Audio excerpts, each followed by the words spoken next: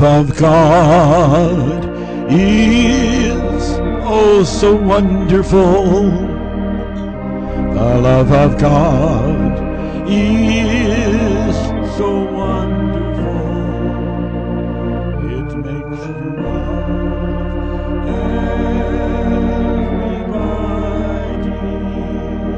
The Word of God is wonderful.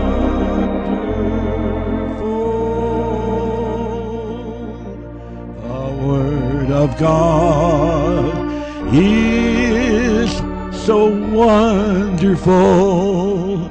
The Word of God is so wonderful. It makes you love everybody.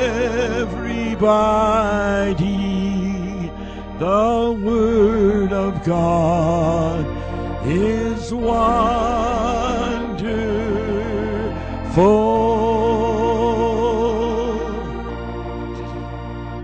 Well, hello everybody, and this is Jerry Lee saying hi to you, and thank you, Janet Lee. What an organist, what a gal, what a spirit of playing. Thank you. And ladies and gentlemen, we are happy to have you here with us on part 3. The body without the spirit is dead. What is the spirit without the body? We're into some heavy teachings here. I'm going to ask you people listening today and that will be listening on other days to bear with me in this teaching.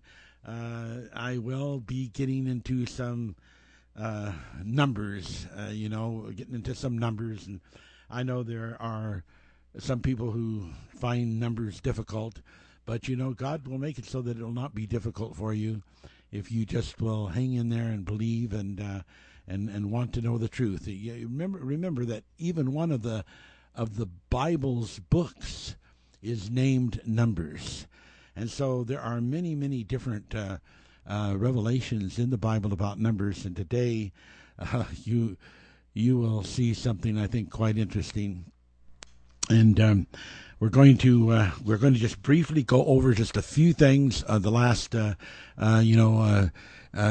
teachings. But I want to talk about how that every person has a responsibility if they want to put themselves into the stream of accomplishments and of doing something in life, to develop a legacy. There's something beautiful about a legacy, and it belongs to people of vision and outreach.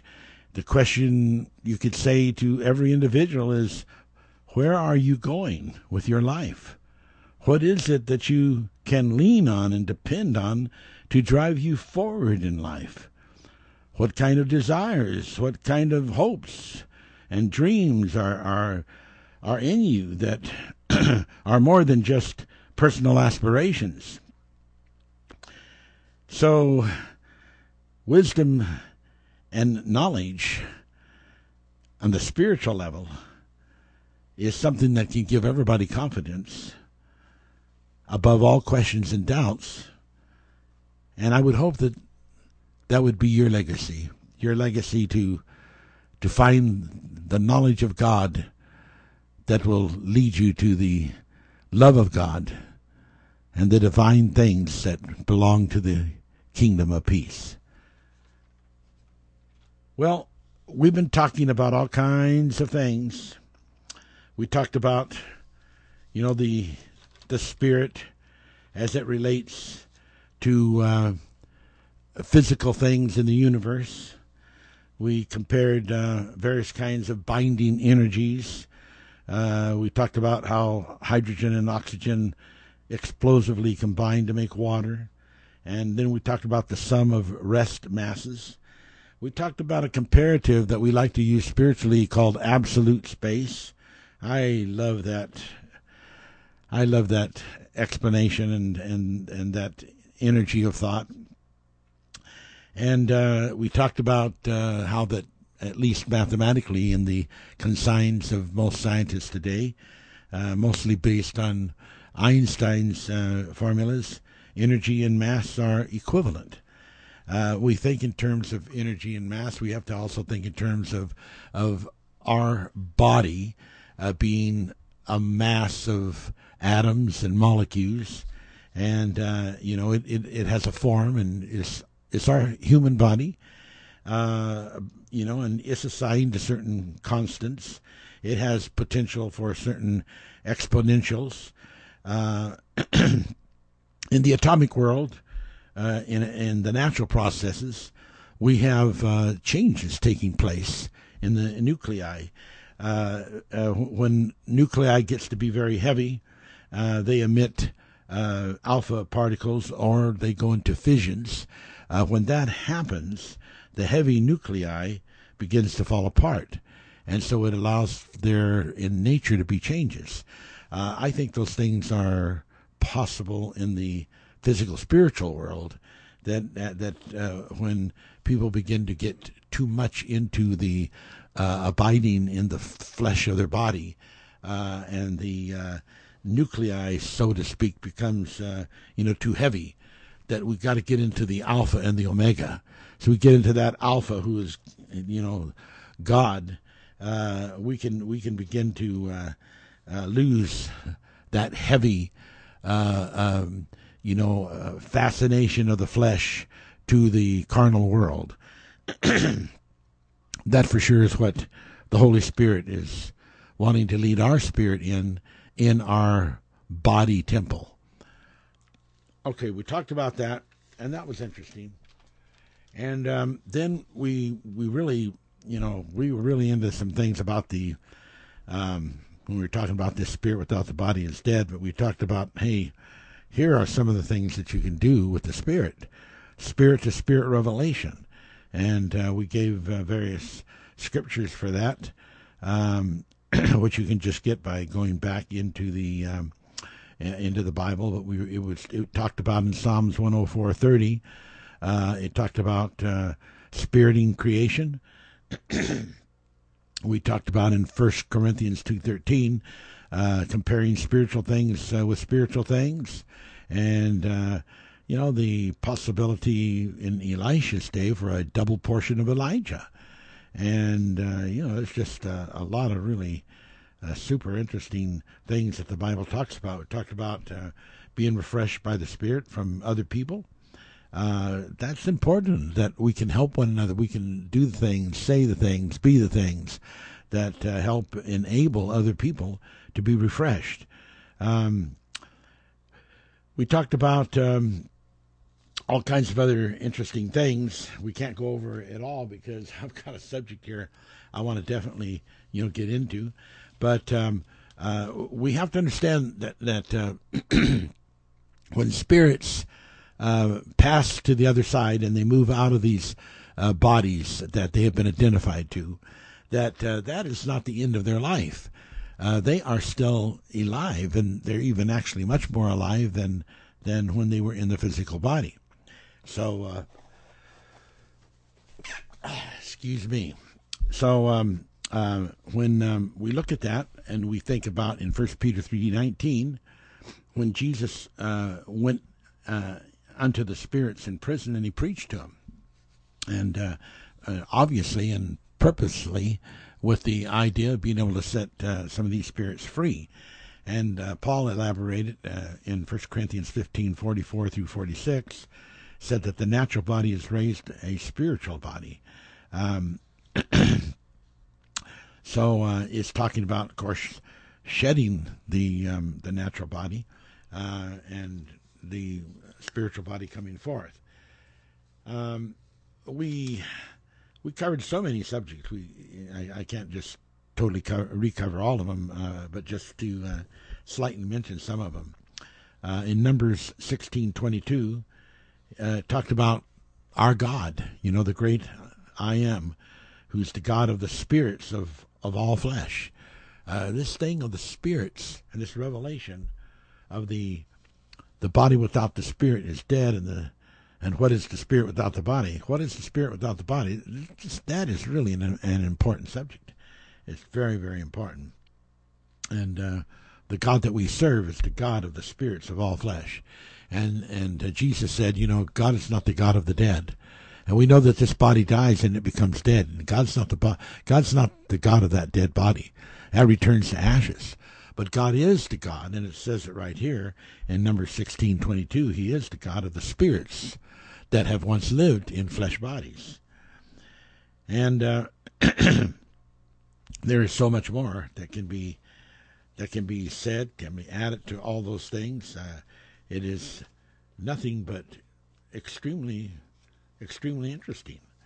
I mentioned earlier about that thing about absolute space. A place that you can get where you have a shut-in with God. Sometimes that thing of being shut in with God in an absolute space is where people make a move into higher realms, into clearer kinds of spiritual thinking, into deeper aspects of spiritual realizations beyond anything they have ever tasted of or experienced before. So I connect that to the absolute space revelation. That actually is worth a whole subject. Okay, so then we talked about several other things. I think I read to you in Corinthians, 1 Corinthians 15:45, that Adam, first man with a soul, spirit soul, was made a quickening spirit, small case, SPIRIT, small case. So our spirits, we can expect, are like Adam's. It is a quickening spirit. It has capabilities to do many, many things that has to do about life, because it has a continuum by being a spirit, and it has an eternalness by being a spirit. And so it definitely has the ability to be a quickening spirit. We just have to know how to turn that on, how to turn it off, how to move in it, move with it. And and we know that in Mark, Jesus was ministering, and he perceived in his spirit certain things about other persons. So our spirit, small case, not just always capital case, small case, our personal spirit is able to perceive things, and we've got to develop that. I know personally myself, I have really come into that place that my spirit is very sensitive and is developed in many different ways. And I want to see other people come into that same thing, because when Luke 2:17 refers to the spirit of Elijah, it's talking about small case spirit, the spirit and power of Elijah. The spirit of Elijah and your spirit, my spirit, it has quickening ability and it has power. Wow. Interesting things. There's just no question about it. In fact, the Bible says, it is the spirit, small case, that quickeneth. It is the spirit that quickeneth. Wow. That is interesting. So we just got to we've got to keep into this thing. We've got to not forget these teachings. You need to listen to them over and over again. There's a few other things I'd like to reiterate. In Ecclesiastes 11:5, it talks about the way of the Spirit. We're talking the small spirit, S-P-I-R-I-T, small case.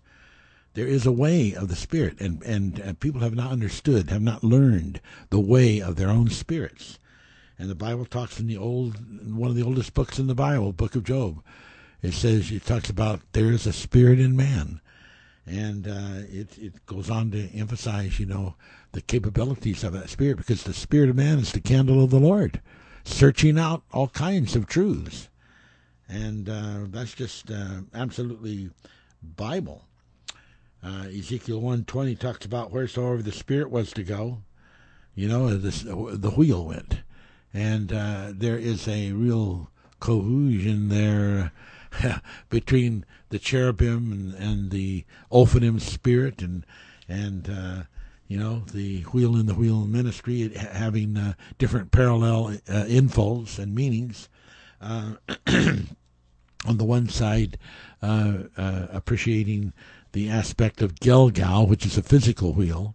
On the other side, appreciating the aspect of Ophan, which is a spirit wheel, an entity, and a person, and how that the physical body can be considered a Gilgal, the inner spirit can be considered an Ophan, and so we have the Ophan spirit and we have the Gilgal physical body, and so you have a wheel in the middle of a wheel, and then that fulfills the scripture that says that physical things on earth can become symbols and shadows and types and patterns of things in heaven. So then we don't have to be too far from the truth by using that example of the wheel in the middle of the wheel, the spirit and the Ophan and the physical body Gilgal being the wheel in the middle of the wheel, to relate that to even flying vehicles like Ziths, that some people call UFOs. There being spirits inside the machine being a wheel, that having a lot of definition to do with how it is built and some factoring consequences in there that help maintain equilibrium and disperse the gravity effect upon the entities, so that you have parallel there of the type and the spirit of the Gilgal human body and the Ophan spirit of the man, which is the human body. So again, those things are deep. They're interesting. They draw a person. We talked about rest mass and the physical mass of a body when it's regarded as being at rest, and the rest mass of a body is its mass at zero velocity.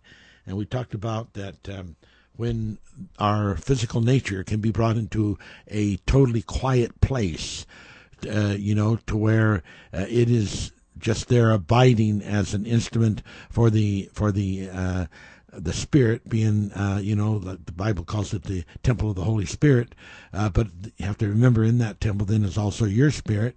And so when we can get the flesh quieted and at rest, at 0 point rest, then the communication and the communion can happen between the Holy Ghost, the Holy Spirit, and your spirit. So those are exciting things. We talked about in certain physical expressions that happen in the movement of the mass of particles and the mass of residue and the mass of waves in the universe. There are times at which within those particular kind of transitions there is dilations that take place, and how interesting that is to be natural in the universe, and how that is one of the things that happen when a birth takes place in a woman of a baby, and nature, and the signs of nature and the evidence of things of weight and importance many times repeat themselves in many, many different ways.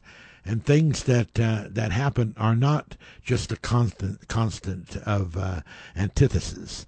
There are a lot of things that happen as virtual realities that are ready to carry God's people away in the spirit and to take them beyond the presumptuousness of things into a place that is a convergent reality.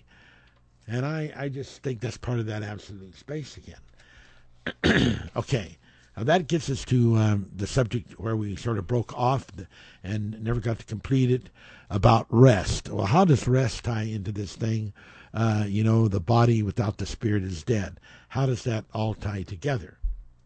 Well, it ties together, in some very, very important ways. We talked about, the walls of the house that was made for the house of the Lord, Exodus 31:17, and how that it was made to have special,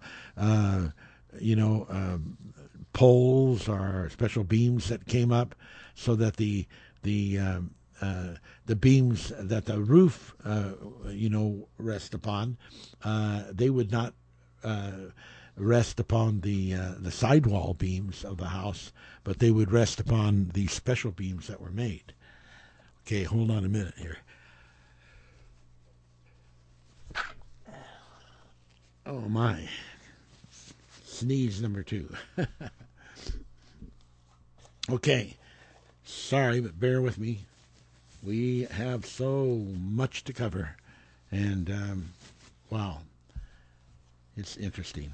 It is interesting how God speaks, how God reveals, how God refreshes, how God's Spirit is with us from one good move to another. God is trying to construct these 7 pillars. As we get into this mind of the 7 pillars it talks about in the Old Testament, we begin to move into an area. That is more along the lines of how the house of the Lord was built, so that the weight of things does not fall upon the flesh of our physical building. But there are structures of principles and structures of revelation that have to do with the divine aura of God, that is a fulfillment of the Bible when it says that the angels they camp around about the saints of God. So those become the pillar experiences. Okay. Even in Deuteronomy 12:8 through 9, it talked about the people not yet coming to the rest. And in those days of scriptural teachings, Moses was teaching the rest being the time when they would be able to come into Canaan, and they'd be able to live in a land of milk and honey. They would be able to sit down with their neighbor under a fig tree, and there would be peace, and there wouldn't be any wars. Their instruments of wars would be beaten into plows. The enemies would have been defeated by the power of God and the holy angels. But they were never able to achieve that because there were so many of them that had fear. In fact, out of all of the spies that were sent over to check out the land of Canaan, only Caleb and Joshua were allowed to live through the time, because they were the only 2 that really believed that Israel could defeat the giants. But all the other people were just afraid, and they did not want to attempt even to war against them. Of course, they were just obliterating from their mind the miracles of the Red Sea, all of the miracles that God had done to deliver them out of Egypt. People are so fast to forget about those things, and so that they did not throw that into into the configuration of facts. They just were afraid, and the thing that went into their minds was fear, and then they came back and polluted almost the whole congregation of Israel with fear, and just saying, we look like grasshoppers in their sight. These are giants. We look like nothing. We can't go. They have huge cities. They're very strongly defended, and so God says, okay, because of this, you will never enter into the land of Canaan. All of you people that have that kind of an attitude, you are going to die here in the wilderness and never cross over. And that is exactly what happened. And it was only the new people that were being born, and Caleb and Joshua of the old people, that were able to carry out that promise to enter into the land, of Canaan. So it's spectacular, isn't it? Really spectacular. We have to throw everything into the equation. And what is happening today, and it amazes me, is I bump into things that are being, taught out there on the world sound lines of radio and TV. I am just absolutely amazed how that people are teaching things that they're expecting. We're being told that there's going to be these 3 days of darkness that's going to come upon the earth, and a lot of ministers are teaching it's going to happen this month yet, and it's the result of this comet that is coming close to the sun, and it's going to just cause all kinds of turmoil upon the earth and so forth. And the fact of the matter is, scientists have clearly shown, astronomy-wise, that the closest that comet is going to come to the sun is about 22 million miles. And there's just so many facts.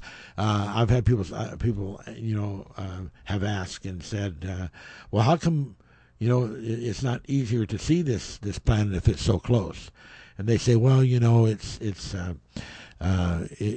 the nature of this particular sort of almost like a dead star, but not quite. It's the nature of this huge planet that is giving off iron oxides and as many times the size of even Saturn.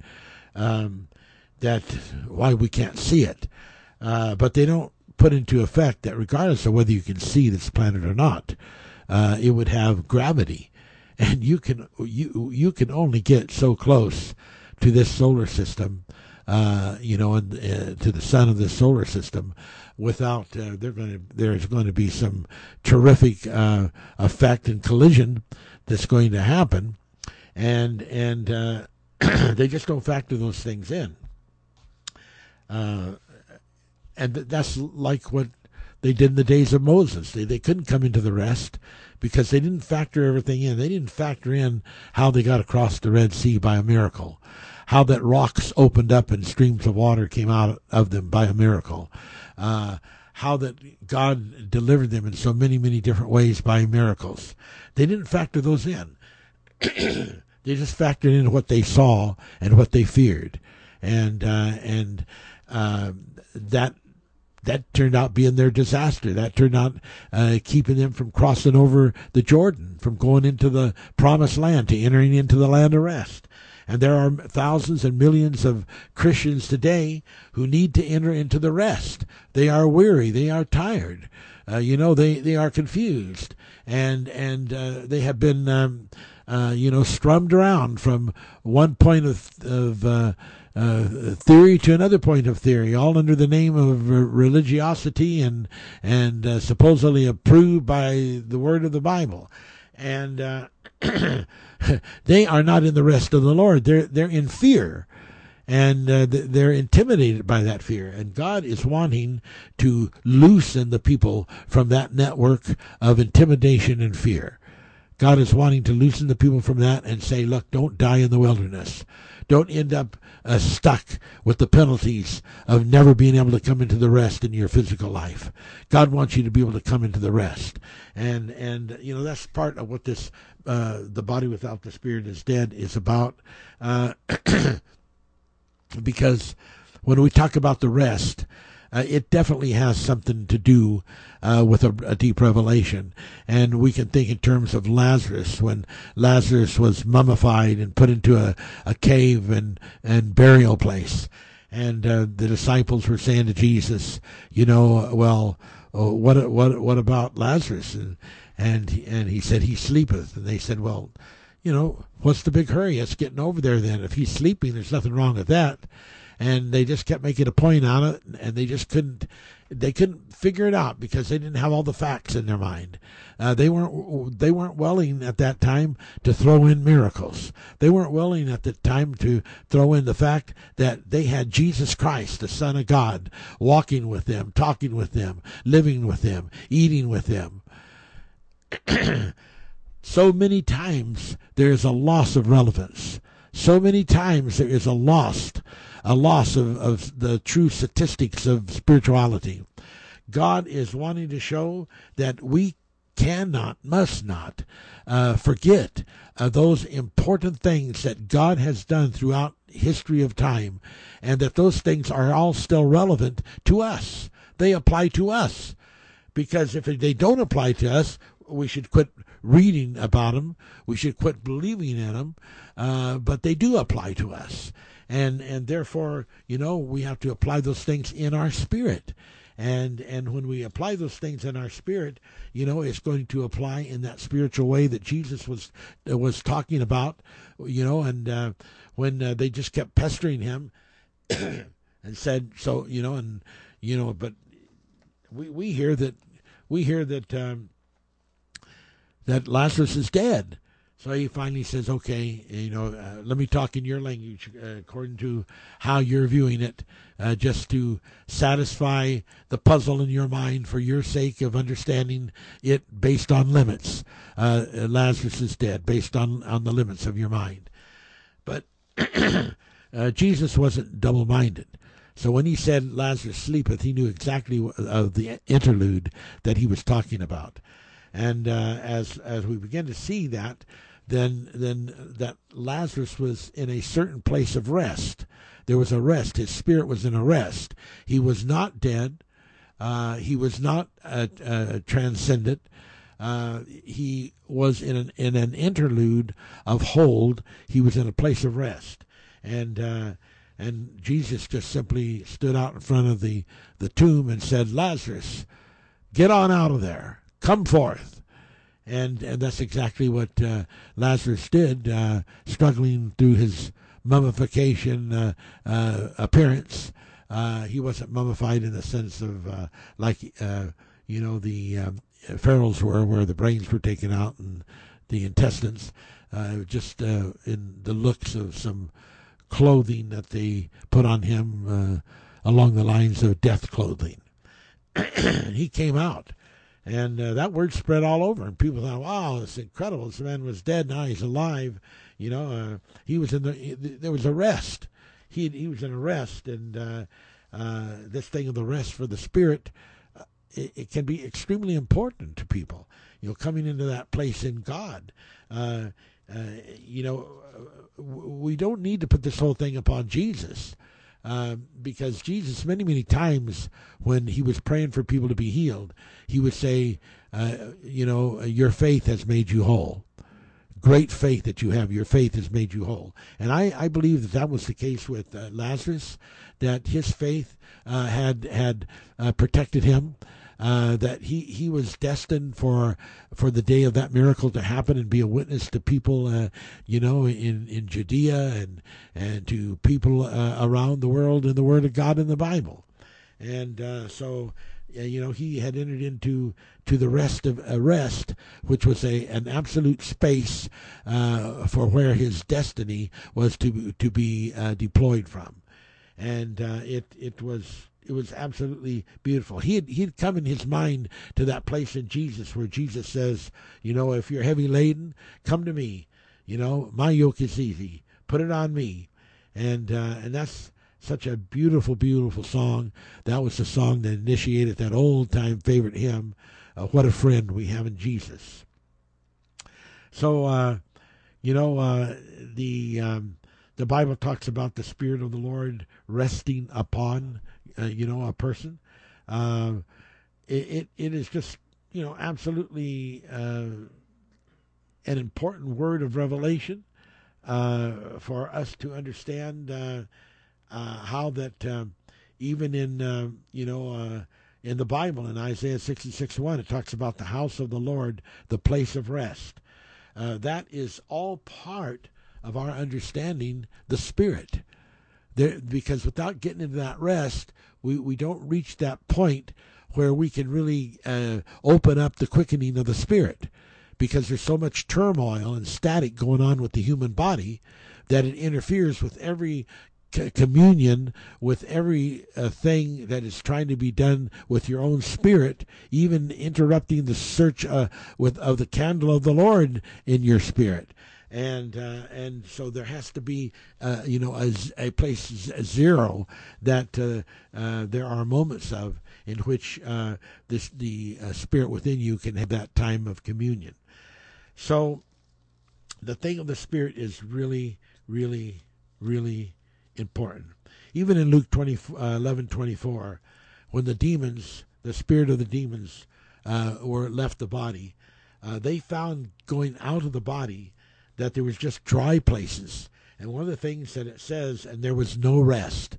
They could not find a place of rest, and they were just in dry places without rest. So we see that although the demons were just spirits, the spirit needs rest.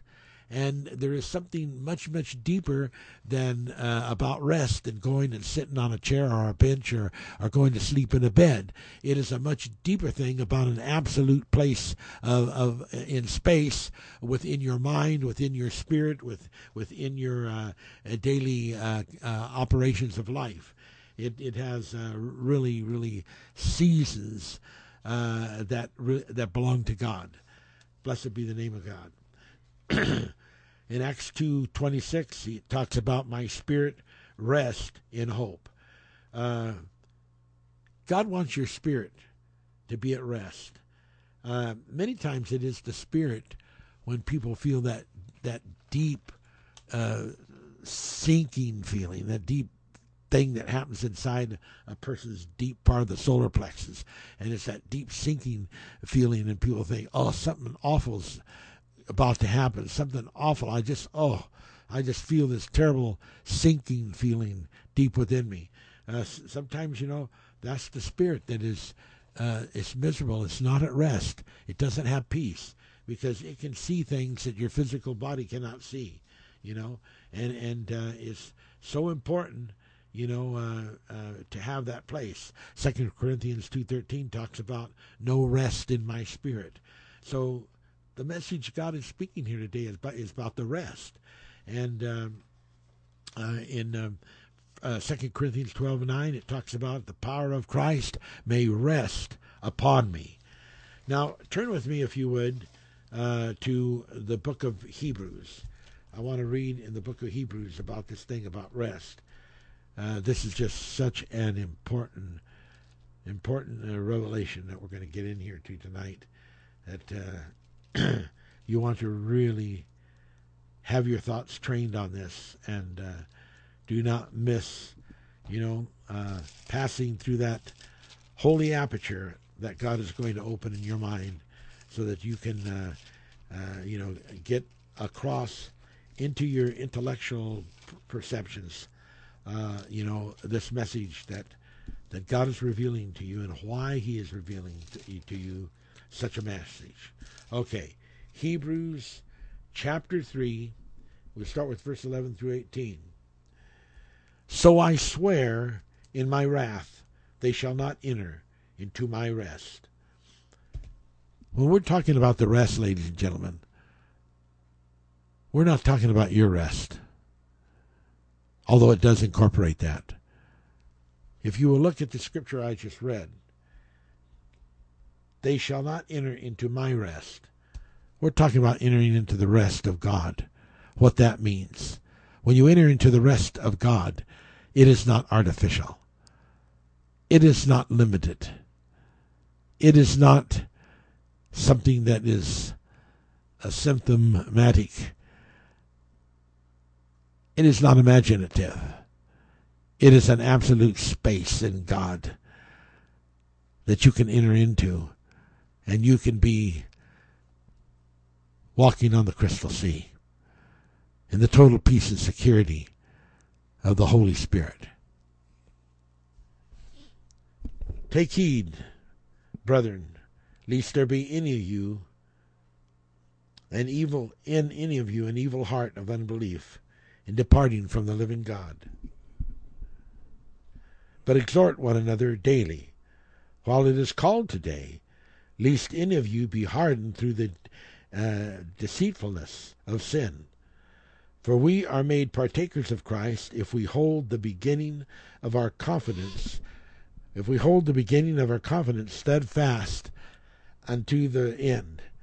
When it is said, Today, if you will hear his voice, harden not your hearts as in the provocation. For some, when they had heard, did provoke, howbeit not all that came out of Egypt by Moses. But with whom was he grieved 40 years? Was it not with them that had sinned, whose carcasses fell in the wilderness, and whom sware that they should not enter into his rest, but only to them that believed? And they couldn't enter into his rest, these that fell, because they believed not. So we know that the Word of God is quick and powerful. And we know that there is a message that God wants to speak. And that message, beyond a question of a shadow of a doubt, has relevance. Let's look at Hebrews chapter 4, verse 1. Let us therefore fear, lest promise being left us of entering into his rest, any of you should seem to come short of it. Paul is saying it would be a fearful thing to come short of the rest that we can have in God, of the rest that is a promise from God. We have a promise of being able to enter into his rest.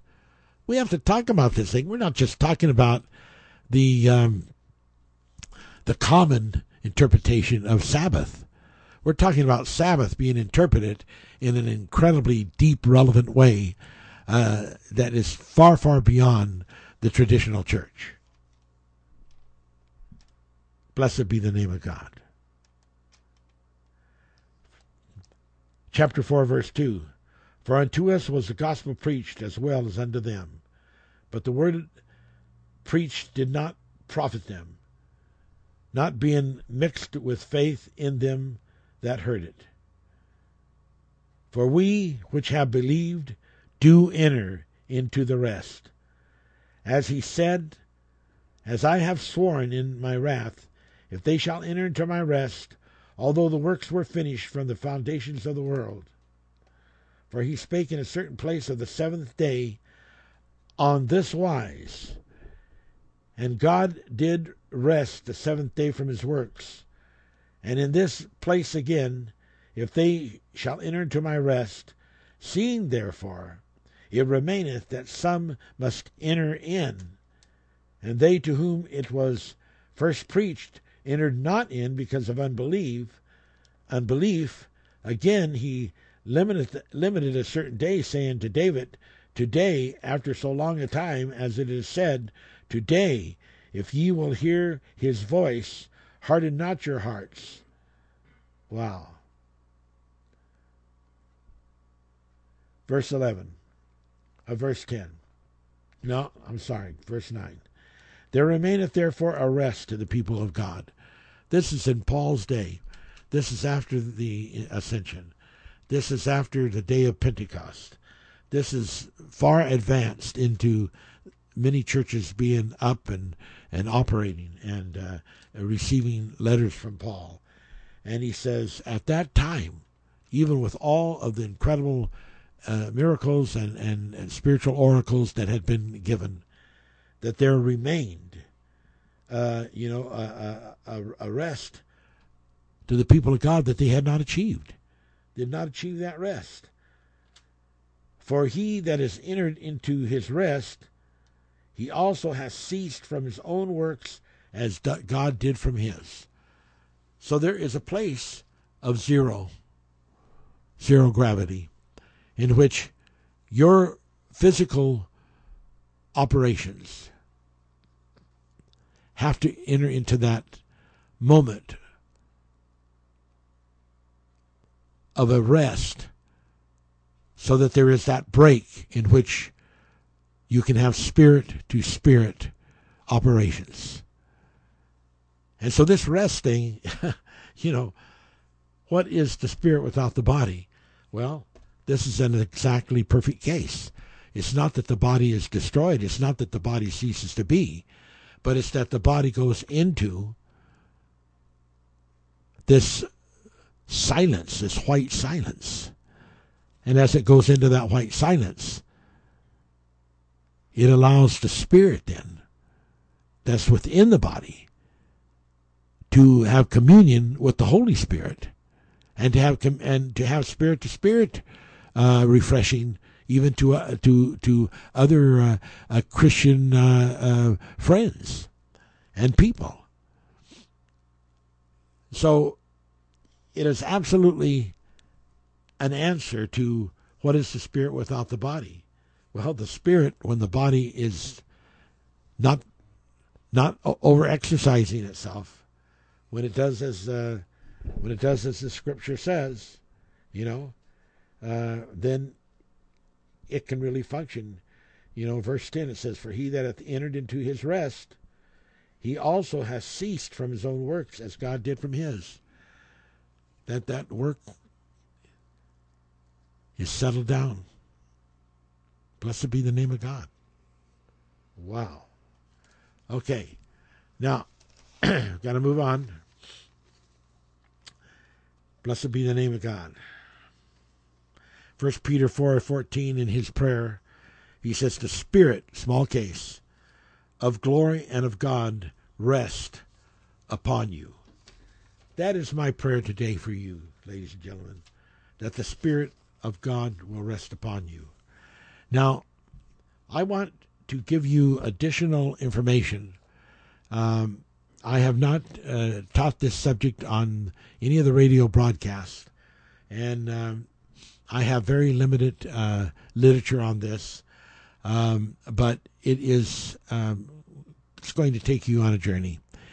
And what it's really, talking about is this revelation about the 7,000 years, which has been promised to God's people. Because in the Psalms 105, it says that God made a covenant with Abraham for 1,000 generations. And we can prove unequivocally that the life generation is 70 to 80 years. And so if you have 1,000 times 70 times 1,000, you have 70,000 generations. And that's how long the covenant lasts. And what is the purpose of that covenant? Well, it's all a part of the revelation of abiding in the rest. Now, when people have a knowledge of the reality of that covenant, and they know how that the time is going to go on, all of this fear that is being taught out there today about end of the world stuff and about misguided prophecies that are basically technically just false prophecies that are being given to people. And there are a lot of them out there. There's just all kinds of prophecies about when the rapture is going to happen, about all these events that are going to take place, some this year yet, and some by the end of 2012, and every one of those that I have read, there's not one of them that's going to happen. They're all false, and there's a pile of them. And perhaps one of these days I'll just, on this broadcast, list them off and tell you by the Word of God that those are not going to happen and why they're not going to happen. And Paul was emphatic. He says, don't be soon, fearful in mind or made afraid by word from anyone, or even if an angel. It said, there are certain truths that are abiding truths, and if they're presented anything or any way different, then they're not part of the divine connection, not part of the linking. And so that's what we want to get into today, to show you how that this revelation about what is going to happen. Now, does that mean there's not going to be earthquakes? Does that mean there's not going to be some solar flares? Does that mean that there may not be any wars? Of course it doesn't mean that. This is Tartaru here, and this is a planet of grief and a planet of war, and it's only by total extreme divine unction that a person is able to make their way through the valley of the shadow of death. And it is possible, just like they made their way through the Red Sea, that you can make your way through the valley of the shadow of death. And God is with you, and his angels are encamped round about you. But that doesn't mean that there is nothing happening out there that has danger and that has implication and that has terror. It is out there, because we're living on a planet that is going to continue having earthquakes, volcanoes. It's going to continue having certain debris from outer space. There can be asteroids, meteorites, hail, all kinds of things that can happen. Does that mean that we've missed the rapture? No, it doesn't mean that. Does that mean that it's a punishment for God, from God to humans? Not necessarily. It might be more of a punishment. Like if you've got people that are in Sodom and Gomorrah, and they're so caught up with the headlines of lust and the things they're doing that they cannot even receive divine comprehension of there being any forecast of destruction that's coming from nature. And so if Sodom and Gomorrah had the people of Sodom and Gomorrah had all moved out on that day when that great volley of sulfur salts came down upon them, those people would have lived, and they could have then went and built homes in another area, but they didn't have that unction. They didn't have that notice, and there was only one man who almost succeeded in delivering them, but he was 10 people short from being able to do that. 10 people out of like over 1 million people, 10 people short, that he could not find even 10 people that believed, and had faith in God. So it was just absolutely pitiful. Things haven't changed in that regard. It's the same way. There's going to be some terrible disasters. There are cities that are built on fault lines. Those faults people have known for years and years, that one day, the cycle's going to come and those faults are going to happen. And it's not going to it's imposition, and it's not necessarily because it's God wanting to punish people. It's more along the lines because people, do not have the leadings from God to lead them when they need to be led. Okay, so now here we go. Turn with me to the book of Leviticus.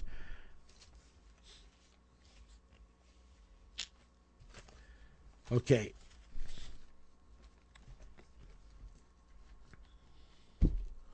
This is an incredible, powerful revelation, and we're going to see some awesome things here. God is dealing through the Revelation, through in the 26th chapter of Leviticus.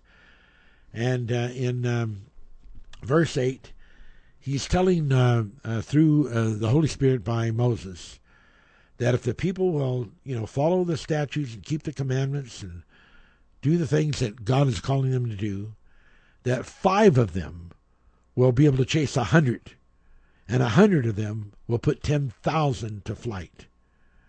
Now, what I want to get the point into your brain, I want you to get the point into your brain that when God is revealing these things in ratios and in special kinds of formulas, which are mathematically involved, that many times that these numbers reach huge counts, like 100 people putting 10,000 people to flight.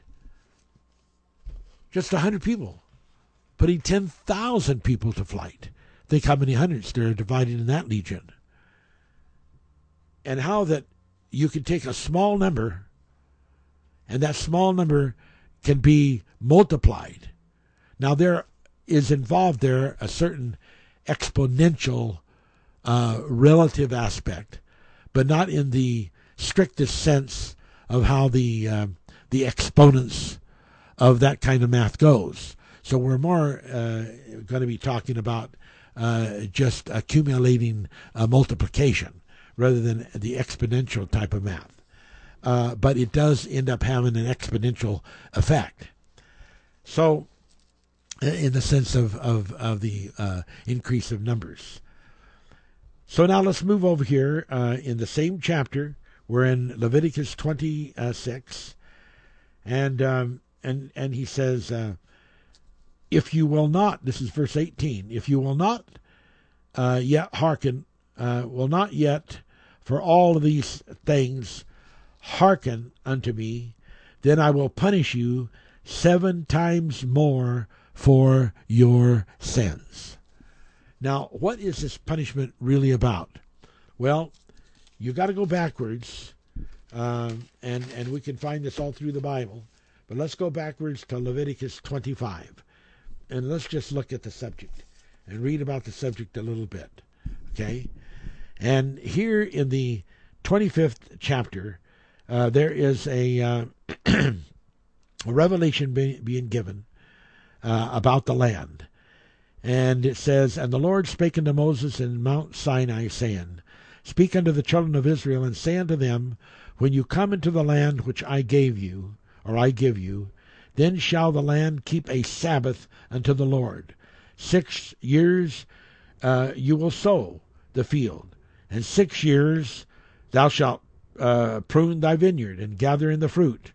But in the 7th year shall be a Sabbath of rest unto the land. Now, this is important because, the Bible talks about animals and even humans being made out of the dust of the land. And we're talking about a Sabbath of rest here. And so in a certain sense, land almost can represent, what humans are with their human bodies made out of the soil of the earth. And there's a symbolism there that is more than just a synonym, more than just a synchronic aspect. Okay. But in the 7th year shall be a Sabbath of rest unto the land. A Sabbath for the Lord, thou shalt neither sow the field nor prune the vineyard. That which groweth of its own accord of thy harvest thou shalt not reap, neither gather the grapes of thy vine undressed, for it is a year of the rest unto the land.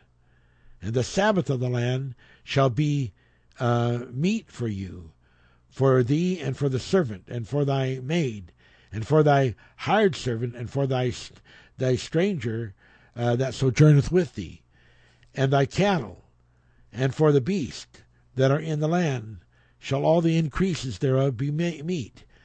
And thou shalt number 7 Sabbaths 7 Sabbaths of years unto thee, 7 times 7 years, 7 times 7 years. And the space of the 7 Sabbaths of years shall be unto you 49 years. So the 7 Sabbaths of years equal 49 years. And then it says in verse 10, you shall hallow the 50th year, and proclaim liberty throughout all the land unto the inhabitants thereof. It shall be a jubilee. Now, when you read in Acts chapter 2 about, the Pentecost, the day of Pentecost was at hand, we're talking, like a jubilee there. And the word Pentecost means half, just like we're talking 50 years, which is half of 100.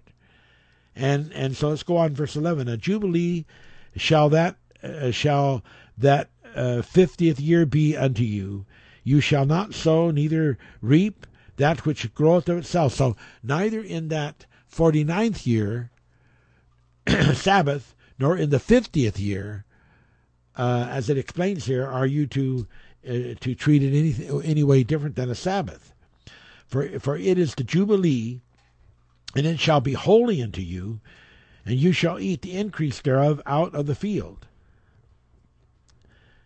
In the year of this jubilee you shall return every man unto his possessions, and if thou sell aught unto thy neighbor, or buyest aught of thy neighbor's hand, you shall not oppress one another.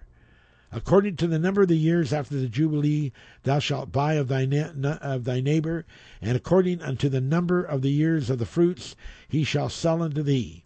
And according to the multitude of years, I really like that term, the way he said it, according to the multitude of years, thou shalt increase the price thereof, and according to the fewness of the years, thou shalt diminish the price thereof. For according to the number of the years of the fruits doth he sell unto thee. And anyway, let's just to save a little time here. Verse 21, then I will command my blessing upon you, and in the 6th year it shall bring forth fruit for 3 years. So the year before the Sabbath, which is the 49th year, the Jubilee Sabbath, and the year before the Jubilee 50th year, there's going to be enough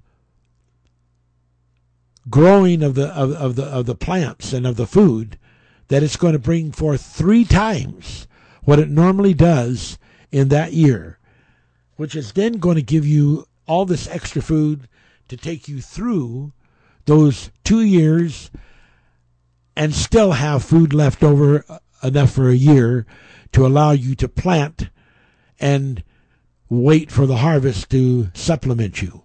And that's what the 3 years are for. 1 year for the 49th year, 1 year for the 50th year, and then the 51st year, that year that you're planting again, for the time it takes for the harvest to come out, food to be available. You have another year's food. You're going to have 3 years of food available. And God wanted to show this miracle because, there was a revelation there in that 30, 60, 100-fold doing of God. It was like a resurrection thing that God was showing. And God wanted to be able to do that for his people. Well, when people didn't keep the Sabbath of the land, they fouled up that possibility because they set everything into a different direction. And so those people then were not able to come into the rest of the Lord.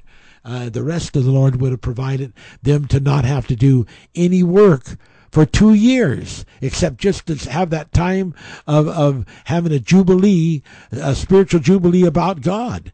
And the food would have been provided on the year before the Sabbath and the Jubilee, and you'd been 3 years supply of food for all the people, and they'd have that opportunity to really have a growth experience in God. And so that was lost because people would not obey the word of the Lord, they would not keep the Sabbath. So we find that when people went into Babylon, that one of the reasons that they had to spend 70 years in Babylon under the Babylonians, as it speaks in Ezekiel and Daniel, was because they did not keep the land Sabbath. And because they did not keep the land Sabbath, they became prisoners in a foreign land. They had terrible things happen to their families. It was all because they didn't have the vision. And the Bible says, without a vision you perish. They didn't have the vision to understand this revelation of God. This revelation of God that he had given about these numbers. They're just absolutely incredible thing. Okay, now, as we go back over here to Leviticus 26 and verse 18, it says, if you will not yet for all this hearken unto me, then I will punish you 7 times more for your sin. So we see in all the examples that are given various interesting revelations. Don't lose your place in Leviticus, but turn with me to Numbers, because I'm going to come right back to Leviticus, so don't lose your place. Turn with me to Numbers chapter 14. And let me read something here to give you an idea of how this is done by God, how God has done this. Okay? And this is talking about the people that did not obey the laws of God. They rebelled against God in the wilderness because they didn't, believe, have the faith in God to defeat the enemy. And here's a case of how it was done and the ratio of how it was done numerically speaking. So we're talking Numbers 14, and we're talking verse 33. And your children shall wander in the wilderness 40 years, and bear your whoredoms, until your carcasses be wasted in the wilderness. After the number of the days in which you searched the land, even 40 days, each day for a year shall you bear your iniquities, even 40 years, and you shall know my breach of promise. Now, this breach of promise was of a different nature, but it doesn't matter. It gets the point, and it shows how God reconciles these kind of things using number equations. So there was 40 days that they searched in the wilderness. But out of those 40 days, that the conclusion they came up with, except for Caleb and Joshua, was that they were just like grasshoppers in the sight of those giants. And that would be the most foolish thing to ever think of doing. Now, some of those people, after they were told what a horrible thing they had done and what their punishment would be, decided, well, okay, yeah, we made a mistake. We want to go to war against them. And Moses said, no, don't go. You'll be defeated. But they wouldn't listen. So they decided to go ahead and go to war against these giants anyway, after the fact. And they went to war against them, and they were just made laughing hyenas, because they were killed, and they just had to flee for their lives.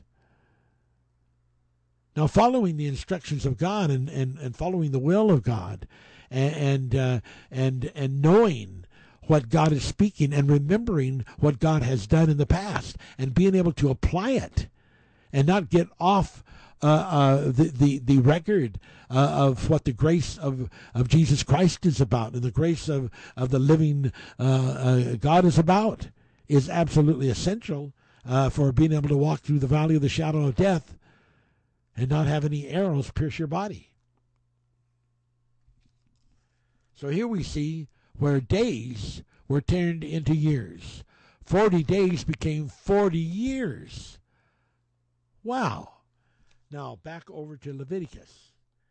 Now we've got in the 26th chapter of Leviticus, the 18th verse, and if you shall not yet for all this hearken unto me, then I will punish you 7 times more for your sin. 7 times what? 7 times 50, which 50 years, because that is the the Jubilee.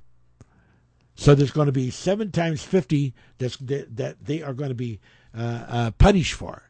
Now, you have to understand, this long term that I'm going to come up with here means that it's going to spread forward into future generations.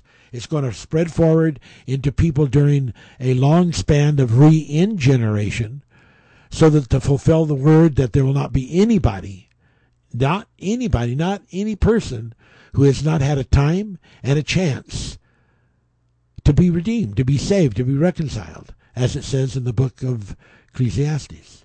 Okay, now that's just one time.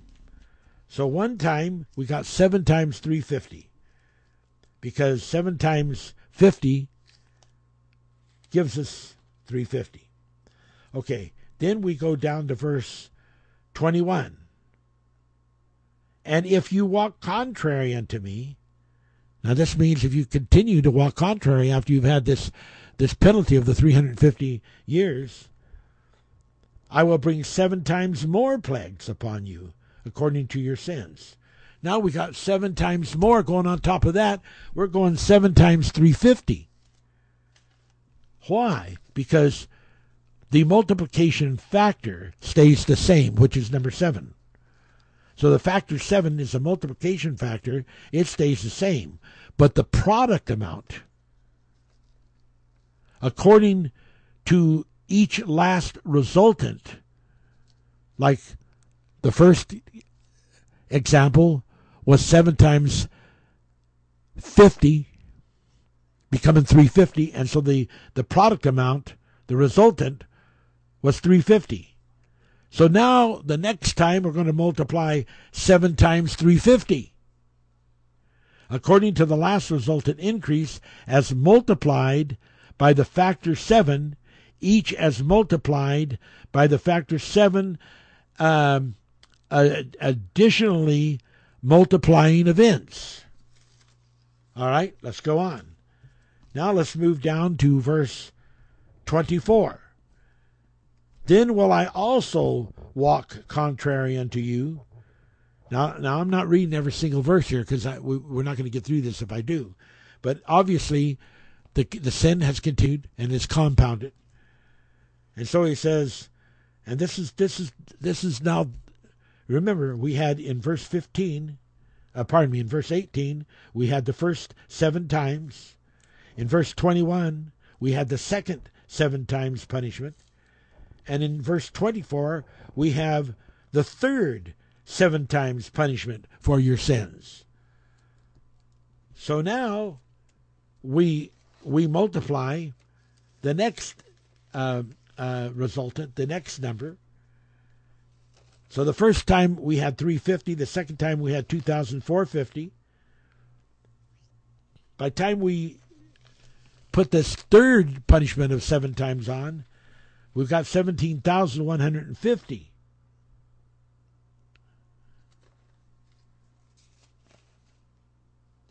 And it doesn't matter if you call it days, because days become equivalent for representing for years under the punishment of things. Now let's look at verse 28. And this is number 4. So if their sin continues, if it keeps going on, it's number 4. Then I will walk contrary unto you, also in fury, and I, even I, will chastise you 7 times for your sins. Now we have the 4th time. So now we have 7 times 17,150, which gives us 60,025. When you add up all of these numbers, 350, 2450, 17,150, 60,025, it comes to 79,975 years. Ladies and gentlemen, this is the Bible. This is the Word of God.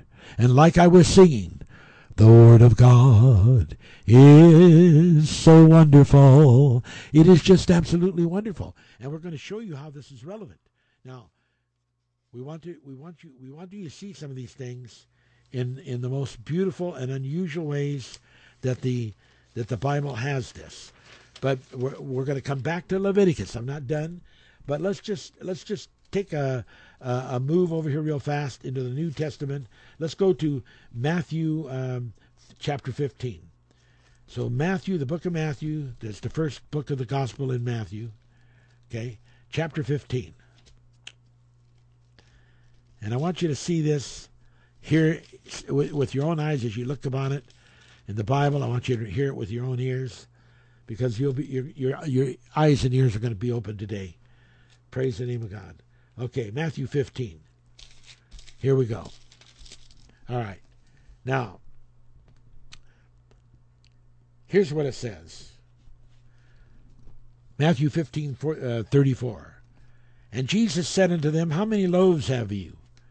And they said, 7, and a few fishes. And he commanded the multitude to sit down on the ground. And he took the 7 loaves and the fishes, and gave thanks, and brake them, and gave to his disciples, and disciples to the multitude.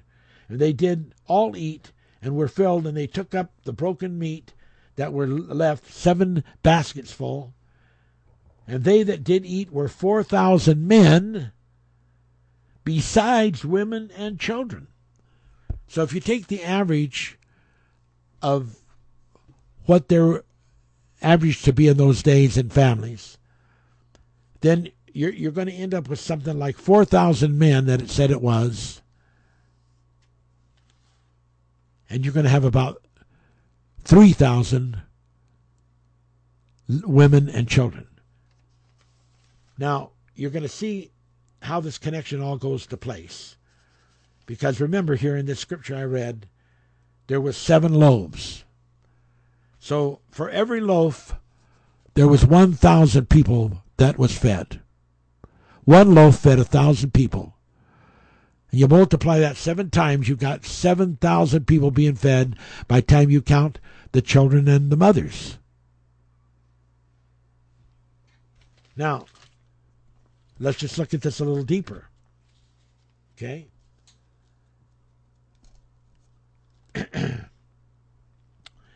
Let's look at, turn with me if you would, to Matthew 16:10.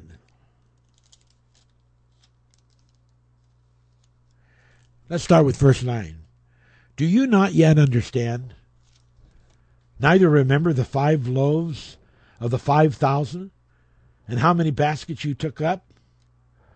Now, this is a case of talking about another time when they took 5 loaves and they fed 5,000 people. And then there was the residue, or the fragments, we should call it, of the meat, of the fishes, of the fish. And so now we have here a matching point, a forensic point, really, that the 5,000 loaves were respondent in their duplication, in their multiplication, to feeding 5,000 people. So 5 loaves fed 5,000 people. 5 loaves fed 5,000 people. So in the other case, you have the 4,000 men plus the 3,000 women and children, and that's 7,000 persons. There were 7 loaves, and the 7 loaves filled and fed those 7,000. Now, what I'm just trying to point out to you, that is all within the aspect of revelation of God and the miracles of God and the oracles of God, to take single entry terms that are just like a small digital number, like a 1, and then have 7 of them, and then multiply that just with a very simple low number, and end up with thousands and thousands and thousands, because when you keep repeating it, you are compounding it. And the next thing you know, like in this this case that I showed you, you end up with close to 80,000 years, close to 80,000 years.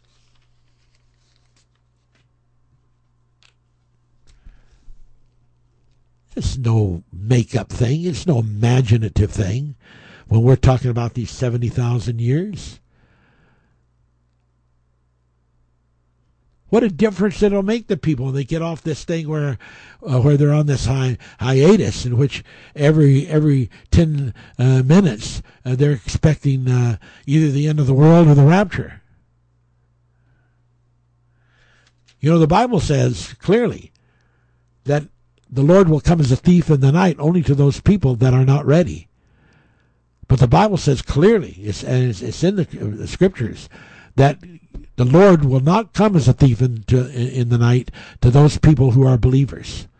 Those people are really in the quickening spirit. God's not coming as a thief in a knife to them. So these people that are out there all mixed up with this fear, because they're into that syndrome of fear about thief in the night coming. When you say Lord's coming as a thief in the night, you know, that's making him as a thief. But the other people are not receiving Christ as a thief in the night, because they have an understanding.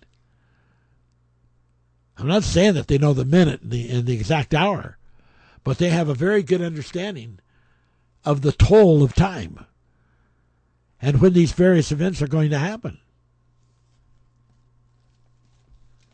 Praise the name of God. Blessed be the name of God. Okay, now let's go back. Let's go back to Leviticus. We see that this is talking about the Sabbath. We just got through reading verse 28 of chapter 26, Leviticus, about the fourth chastisement of 7 times 7 accumulated on top of the 3 other chastisements and punishments.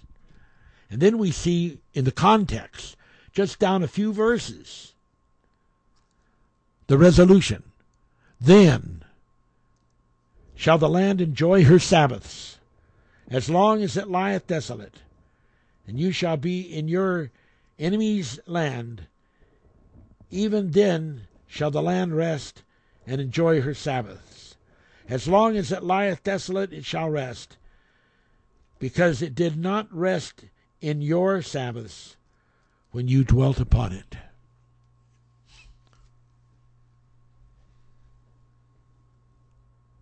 These are incredible insights. Let's go over this again to make sure that you've got it. We got 1, 2, 3, 4. We got the first punishment, 7 times 7. The second punishment, 7 times 7. The third punishment, 7 times 7. The fourth punishment, 7 times 7. I gave you the scriptures. The first time we accumulate 350 years. The second time we accumulate by an increase of multiplication base. 2,450. The next time it's 17,150. The last time it's 60,025. And by the time we add those all up, we get 79,975. 79,000, almost 80,000. Okay.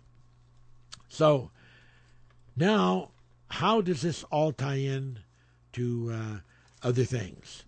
Well, for instance, in Matthew 13, 8 through 23, and Matthew 19, 27 also ties into it. It talks about the 30, 60, 100-fold. And we call those 3 different levels. But there's actually 4 levels. At least 4 levels. And we have to count the first level, which is the ground level. So we have the ground level, and then we have the 30-fold level, then we have the 60-fold level, then we have the 100-fold level. So even in the revelation of the hundredfold, we have 4 different levels, which tie into these 4 different levels that were made. And we see it is the language of the Bible. Even when God is talking about multiplying things for spirituality, he gives the example, I think it's in the book of Isaiah, in which the light of the sun will become sevenfold, and the moon will become sevenfold. Well, someone will say, now that's literal. That's literally going to happen. Really now. I didn't know you were a scientist and such a mathematician and a chemist and so many things like that. Because if the sun increased its light, it would also increase its heat sevenfold. The earth would not be able to be a living planet. It would be burned crisp. Even from the heat of the moon would just be on fire. So it's obviously talking in that sevenfold about a spiritual experience. It's just like the scripture in Revelations that talks about this great star falling down upon the earth. No great star can fall down upon a speck of dust, which is what the earth is. So it's obviously talking about something different. And when you read it carefully, you find it's actually talking about a star as representing an entity. In one case, it's talking about actually Satan coming down, falling down to earth, it's represented as a star. So we have to be sure that we're interpreting these scriptures correctly, because if we don't, we're headed for nothing but trouble. Absolute trouble. No question about it.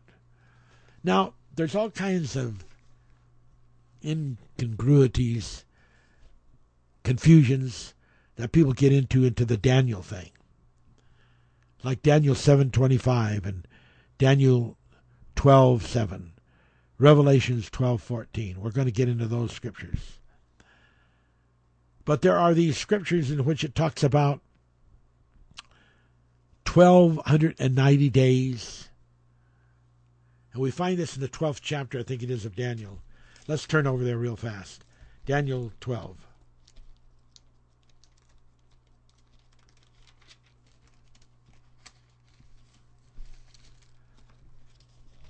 Just keep your mind open. Don't allow yourself to think this is too difficult for you, because it isn't. You're going to be able to handle it. You're going to be able to do it. So just keep your faith and just believe.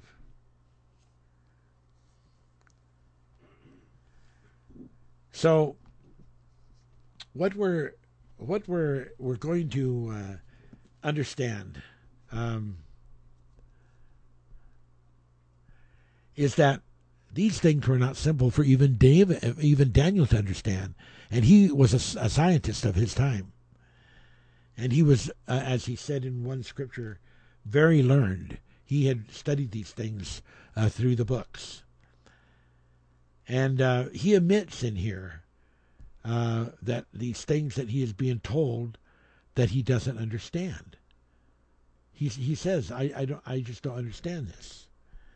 And this is chapter 12 of Daniel. And it's, at that time shall Michael stand up, the great prince, which standeth for the children of the people. And there shall be a time of trouble such as never was since there's been a nation. And then it gives these various times, and in verse 8 it says, this is Daniel speaking, and I heard, but I understood not. Then said I, O my Lord, what shall the end of these things be? Okay, now, the first revelation got into this thing about the 1,290 days. And I just don't have the time that's going to be left me here to go into all the scripture to scripture and fact to fact, but I can say enough things to get you up the road. And so there's 1,290 days that's involved in what people are thinking is connected to various timing that has to do with bringing the end of the world, or the conclusion of the time of the Gentiles, and all kinds of ideas they come up with. And in chapter 12, verse 11, as the angel is answering Daniel, and from the time that the daily sacrifice shall be taken away, and the abomination that maketh desolate set up, there shall be 1,290 days. Okay, and so we have 1,290 days. We go on to the next verse. Blessed is he that waiteth, and cometh to the 1,305 and 30 days. So there we have both the figures, 1,290 days and 1,290 days, 1,335 days. That is Daniel 12, verses 11 through 13. Now, what do these mean? Well, we're going to be tying these into the times, and a half times. Now, let's look here first at the scripture that mentions this. And we're right in the same chapter 12, verse 7, skipping down toward the bottom, that it shall be for a time, times and a half. Now, most people in the religious world interpret that as 3.5 years. And that is so sad, because that is so absolutely incorrect. First, let's look at this statement here. We're in chapter 12, verse 7. And let's read this.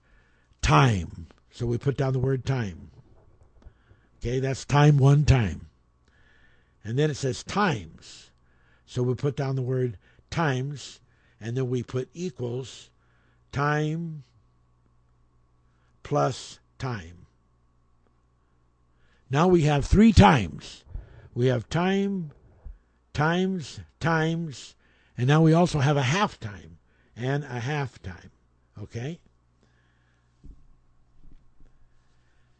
Now, I'm going to need to explain something to you on this thing that I did in Leviticus, so that you will not think that I just made some incredible mistake.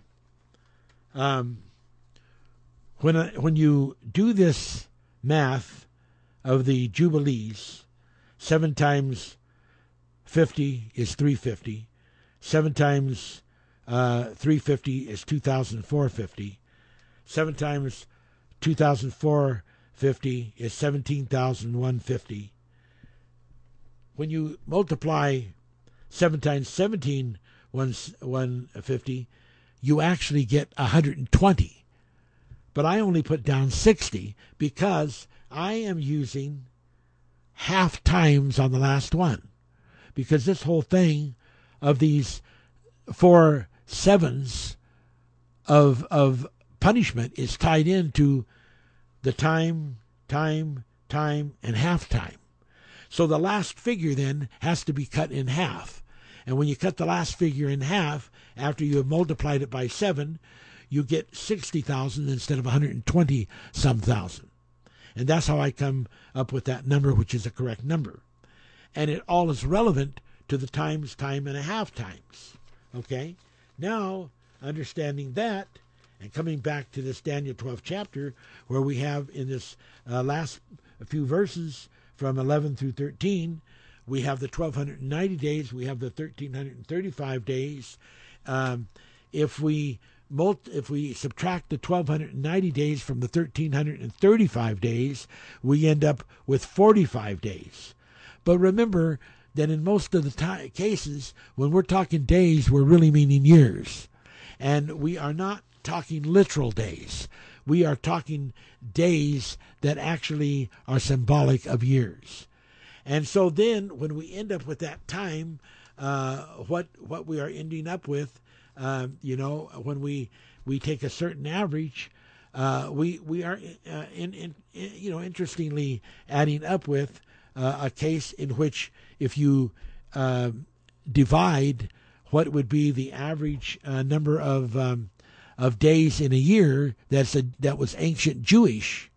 It's a very complicated thing to do because they have a progressive calendar, and if you take 355 days as an average, that's only an average, and that does not include the math that you need to do when you're figuring when these new years start on the new moon. Usually if let's say we're taking 354 days, I believe that's the math I used, and then you divide that into these figures, 1290 and the 1335. It is really a connection of time to the times, and half times. And if you really want to get technical, and I cannot do that in this short amount of space I have on the radio, but Lord willing, in the future I will do some kind of a blog or some kind of a writing in which I'll get into the technical aspects, because you have to understand the hour of a new moon is subdivided into 1,080 parts. So when you're figuring the time element that has to do with the year, and you're figuring it based on the setting of the new moon, you have to use those 1,080 parts, and which how many of those are relevant to adding to the math or the dating of the calendar and the event. And so, believe me, it is not just a simple Simon thing, and we don't have time to get into that today. But what I'm trying to show you is all these various kinds of things that they have, like the 1290 and the 1335, are relevant, and I want to get into really showing you what that relevance is. But we're not going to have time here today, and I have quite a few things yet to say. So when we look, let's go to, we're in Daniel. Let's go to Daniel 7:25. Okay, go to Daniel 7:25. Okay, all right. And as we look at Daniel 7:25, it says, "And he shall speak great words against the Most High, shall wear out the saints, and shall wear out the saints of the Most High, and think to change times and laws, and they shall be given unto his hands until a time and times and the dividing of a time," cutting it in half. One of the times is cut in half. Okay, now let's go to. I read you the one already in Daniel 12:7. So let's go to the book of Revelations 12:14. Revelations 12:14. Now in Revelations 12:14, here's what it says: "And unto the woman were given two great wings of an eagle, that she might fly into the wilderness, into her place where she is nourished for a time and a half times from the face of the dragon." Now, isn't it interesting that the people that didn't believe had to go into the wilderness? Isn't it interesting that the woman who represents the fallen Ophanims that fell to earth with Lucifer, that they had to go into the wilderness? And by going into the wilderness, they are caught up into this protective thing called the time, and half times, which is four entities of factor application. So now let's going back to the book of Daniel, and let's look at this, because when we start getting to this 70 weeks, this is a takeoff actually of 70 years. Why do they say 70 weeks? Because a week is 7 days and it's a Sabbath. And so it factors it down to break down the Sabbath incorporated into the 70 years. And so here's what it says. And this is Daniel chapter 9, verse 24. 70 weeks are determined upon thy people and upon the holy city to finish transgression and to make an end of sin. Does that mean what it's saying? Well, it sure does. And to make reconciliation for iniquity.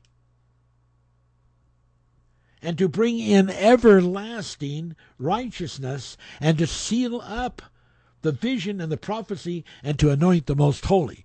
Now that includes the revelation of the 70 weeks, which is all part of this 4 different punishment aspects, which includes all these different levels of revelation, which includes all these different episodes that refer to these points of disobedience and the strivings that people are involved in and have to overcome.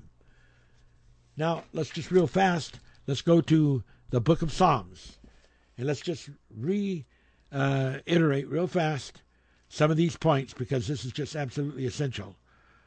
So let's just look at Psalms 90. Okay? And let's just read what the Bible says. It's what the Bible says.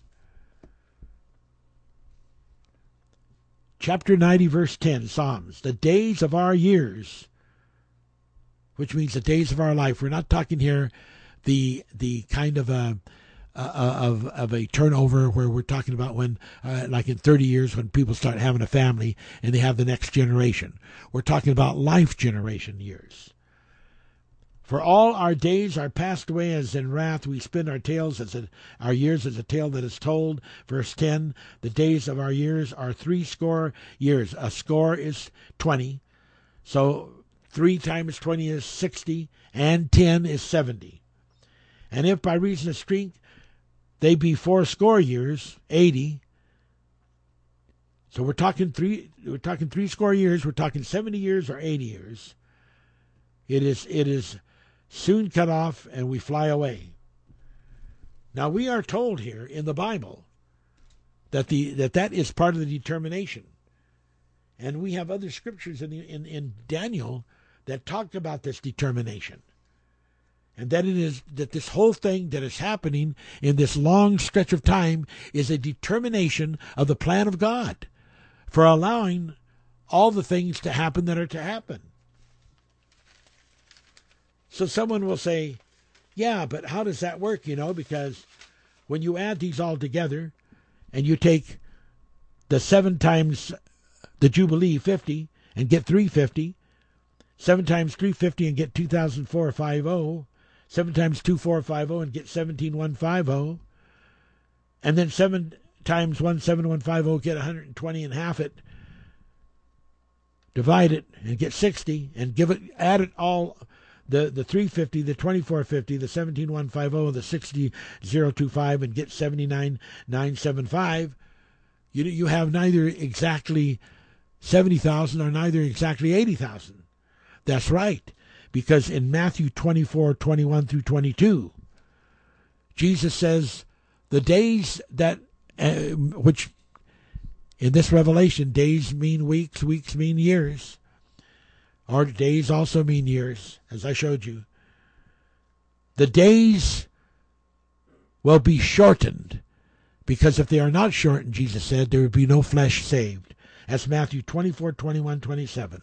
So now, if I had the time to show you the math, I would show you how that there's 9,975 years shortened off of the 79,975, leaving exactly 70,000 years. Fulfilling the scripture and the word of Jesus Christ when he said those days had to be shortened.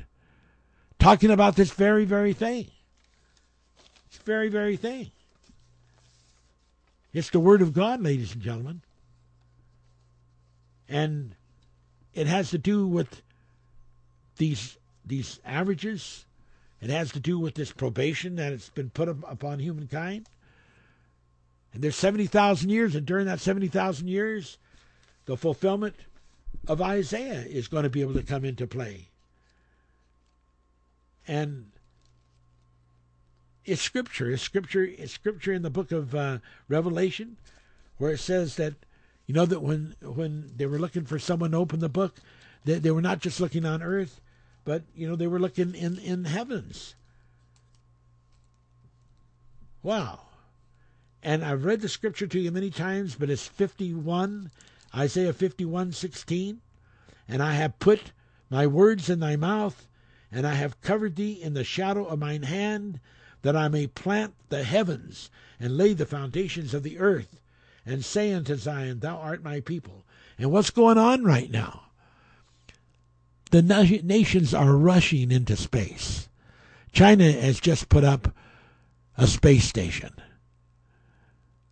Russia has a space station up. There's all kinds of other nations that are involved in the space station concept, because they are slowly but surely working toward that day when people are going to go into space and start looking for life on other planets, and start reaching out and planting human life on other planets so that the foundations of the earth are spread throughout the skies. Wow. Wow. It's all in the Word of God. It's all real. It ties in to all the things that have happened. It's beautiful. It's wonderful. We see how that there were 70 years of perpetual destruction that's going to come to the land of Babylon. That has not happened yet, because people, when they put it in the term of just 70 years, then it's not fulfilled. That's Jeremiah 25:11 through 12. And we know that there was a moratorium in which, in 70 years, which is a factor of the 70,000, Israel was allowed to come back. The people in Babylon captivity were allowed to come back to Israel. Jeremiah 29:10. And we see how this 70 keeps being replayed again and again. Ezekiel 8:11, of 7 ancient evil men. It's the same kind of evil people that have caused the Word of God to be made none effect. Wow. Wow. So, ladies and gentlemen, I just pray to God that this word will go deeply into you. I pray that it will heal you.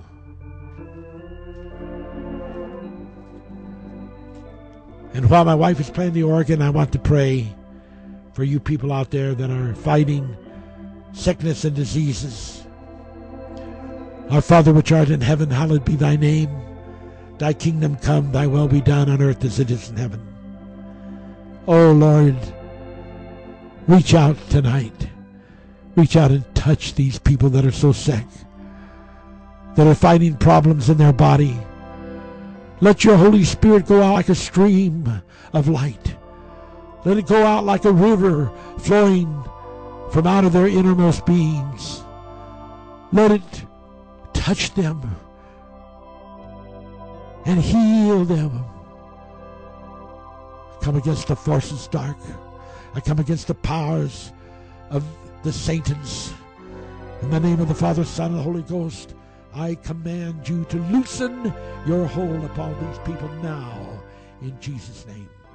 Flee while you can flee in this happening.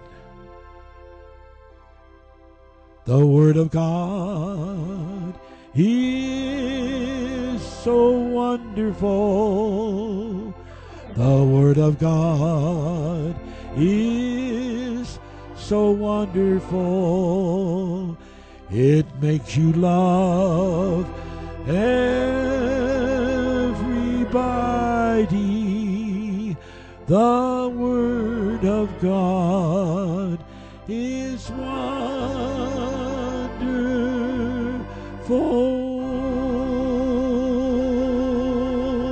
God bless you. We love you. Bye now.